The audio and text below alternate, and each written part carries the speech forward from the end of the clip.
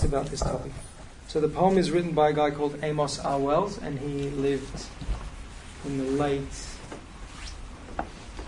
he lived from 18-something to the start of 19-something. I can't remember. But it's called Yes, I Thought I Knew My Bible. And here's the poem. It says, yes, I thought I knew my Bible, reading piecemeal, hit or miss.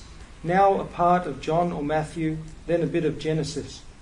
Certain chapters of Isaiah, certain Psalms, the 23rd, first of Proverbs, 12th of Romans. Yes, I thought I knew the word. But I found that thorough reading was a different thing to do, and the way was unfamiliar when I read my Bible through. You who like to play at Bible, dip and dabble here and there, just before you kneel all weary, yawning through a hurried prayer, you who treat this crown of writings as you treat no other book, just a paragraph disjointed, just a crude, impatient look, try a worthier procedure, try a broad and steady view. You will kneel in awesome wonder when you read the Bible through. That was his poem. I found it really challenging. We look at little bits and pieces, a chapter here, a chapter there. We would never do that with any other book. We would never do that with any other book. But the Lord's given us His Word, and we have a responsibility to read it, to know what He says. And I just thought I'd share that. If anybody wants me to send that to you, I can send it.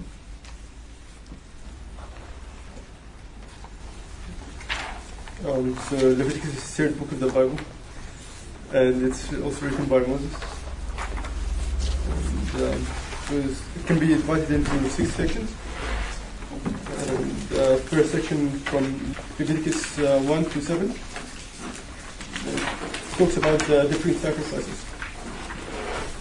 And the second section from chapter 8 to chapter 10 talks about the establishment of the priesthood.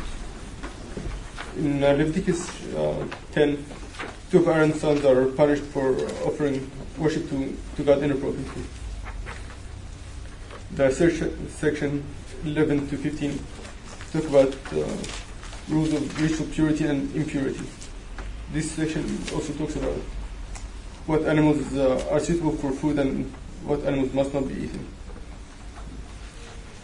Chapter 13 and 14 talks about how to handle skin disease. Chapter 13 talks about leprosy.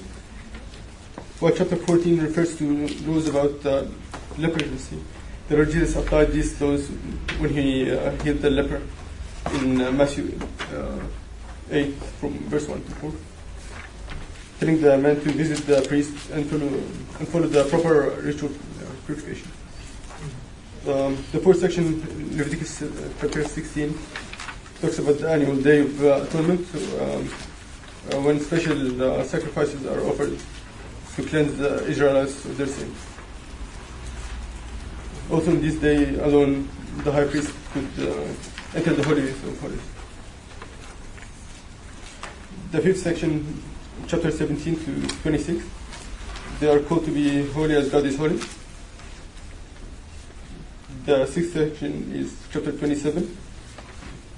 Talks about more vows like the early chapters of the book, chapter 1 to 16.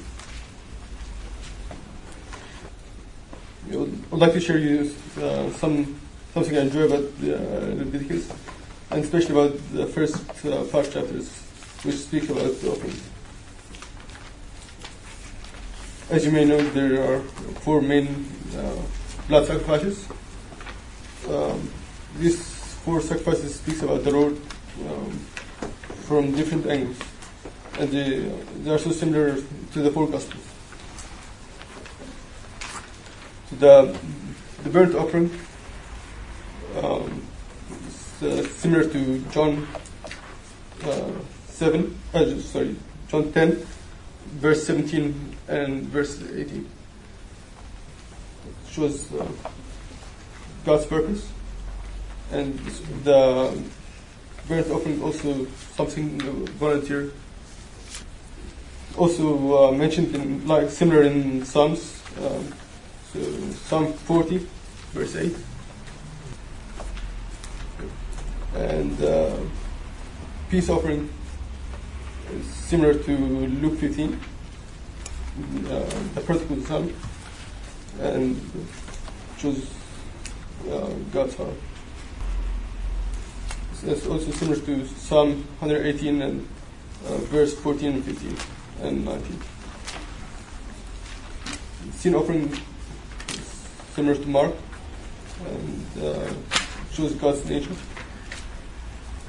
Also similar to Psalms 22 verse 1. The trespass offering is similar to Matthew 8 verse 17. It's God's government, and it's also similar to Psalm 69 verse 4.